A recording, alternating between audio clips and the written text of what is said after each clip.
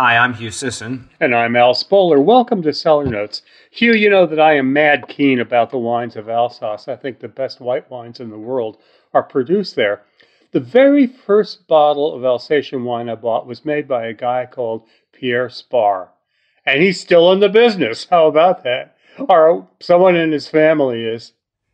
Yeah, it's a very old family. That the business was founded by the Spar family in 1680 in the village of Siegelsheim, which I'm not even sure still remains. I think it was destroyed in one of the wars, but it remains in family control to this day.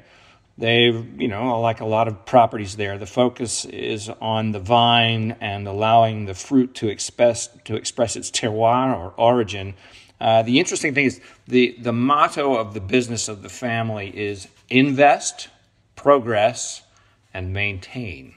So I kind of think that makes a lot of sense, especially with a region which is as traditional as this. The principal white grapes in Alsace are Riesling, Pinot Gris, Pinot Blanc, and Gewürztraminer. And they're available in all styles from light and bone dry to lush and late harvest, the Vendange tardive. And Pierre Spar does them all. So here's a couple that I tried that I thought were fairly noteworthy. Crémant d'Alsace, which was sort of a style that nobody paid attention to about 15 years ago, which is definitely emerging as a really nice wine. And a lot of people are opting for that instead of champagne because it's such a better value. This is a sparkling wine. It's a blend of 80% Pinot Blanc and 20% Pinot Ozera. And it sells for about $24.99. What you're going to find here is a classic sparkling wine produced using the méthode traditionnelle, which is the champagne method. It's going to have pale straw, citrus, melon, and minerality with a lovely toasty notes and a hint of almost roasted nuts, which I'm sure has to do with with aging the wine on the lees. It's got a medium soft mousse, good finish. It's just a wonderful aperitif for $24.99. I really liked it. So probably the least well understood wine from the Alsace region, and one of the ones that I dearly love is a grape called Gewürztraminer. I think the stuff is killer. This is the 2018 vintage, sells for $21.99.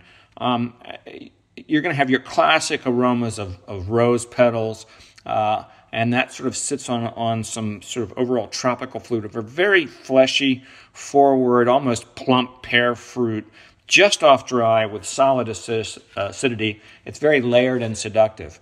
But my wine of the week and my favorite of the group that I tried was the 2018 Pinot Gris, again $21.99.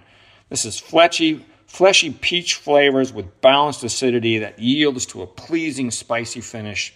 The wine is, again, just off dry. It's very fleshy and satisfying. You could marry this with a lot of different kinds of foods.